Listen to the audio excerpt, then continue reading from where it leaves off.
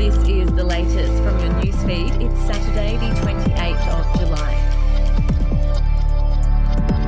Kylie Minogue is poised to hit the jackpot in America as she joins the world's biggest music superstars, from Adele to U2, with a Las Vegas residency. As Minogue's smash hit Padam Padam continues to be one of the favourite soundtracks of the Northern Hemisphere summer, the inaugural headliner at the new Voltaire performance venue at the Venetian Resort. The 55-year-old pop legend has had the US spinning around since dropping Padam Padam, the first taster for her new record Tension, which will be released in September. Criminals across Sydney caught up in the out-of-control gang wars have been warned their doors may be kicked open this weekend as the state's new crackdown team swings into action. After 5 shootings in a week, New South Wales police vowed to reclaim the streets, swiftly pulling together 100 of the state's most seasoned operators. It's the biggest show of force since the tit-for-tat shootings began. Police have wasted no time launching their first targeted high-profile operation on Saturday. The Andrews government in Victoria is preparing to extinguish natural gas in Victorian homes after banning new residential builds from connecting to the gas network. The ban, to take effect on January 1st, means more than 50,000 homes planned for construction next year will now be powered entirely by electricity, with electric or induction cooktops instead of natural gas-fired appliances. Experts and industry groups say the decision is a clear signal to the market that this is the beginning of the end of household gas use in Victoria, despite 2 million homes and businesses still relying on it for cooking, heating and manufacturing. We'll be back after this.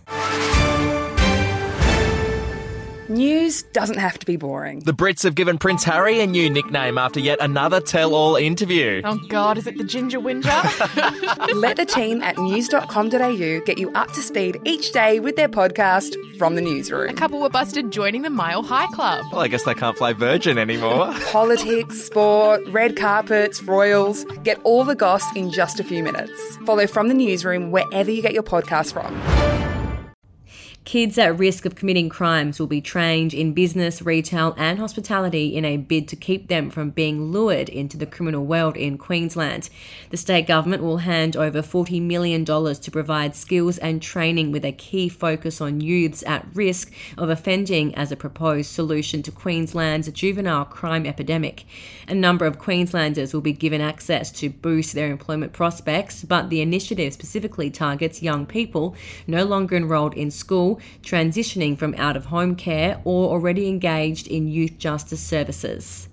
And Adelaide's median house price has hit a whopping $700,000, the latest Valuer General's quarterly figures show, prompting affordability concerns from industry experts in the midst of the state's housing crisis.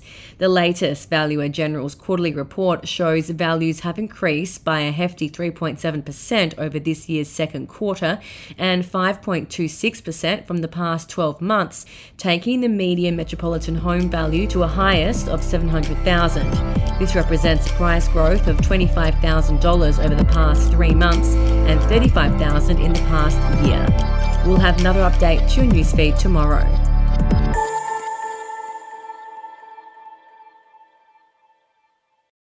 Australian history is full of colourful but forgotten characters, from alleyway gangsters to Cold War spies and eccentric entrepreneurs. There are hundreds of incredible stories of adventurous Aussies that never make it into our history books. Each week I talk to some of the country's greatest history authors, sleuths and yarn spinners to uncover the untold stories of some of our most interesting and offbeat ancestors. The show, In Black and White, can be found wherever you get your podcasts.